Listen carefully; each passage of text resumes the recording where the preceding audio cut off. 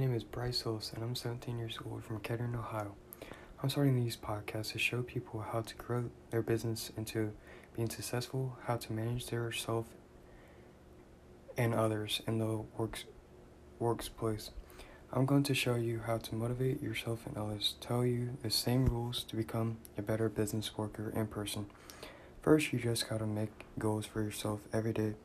Go out of your way and set yourself goals that will make you a better person in the future.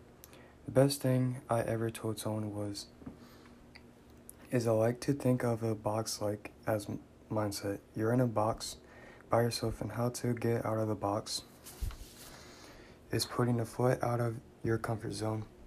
Invest in yourself, and you know how a door works.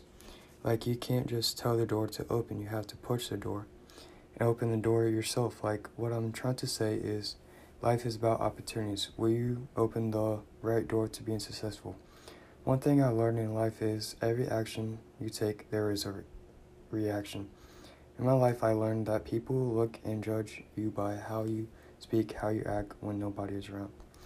Today, I'm going to tell you about the 80-20 rule. It means that 20% of something is always tied up to 80% of something else.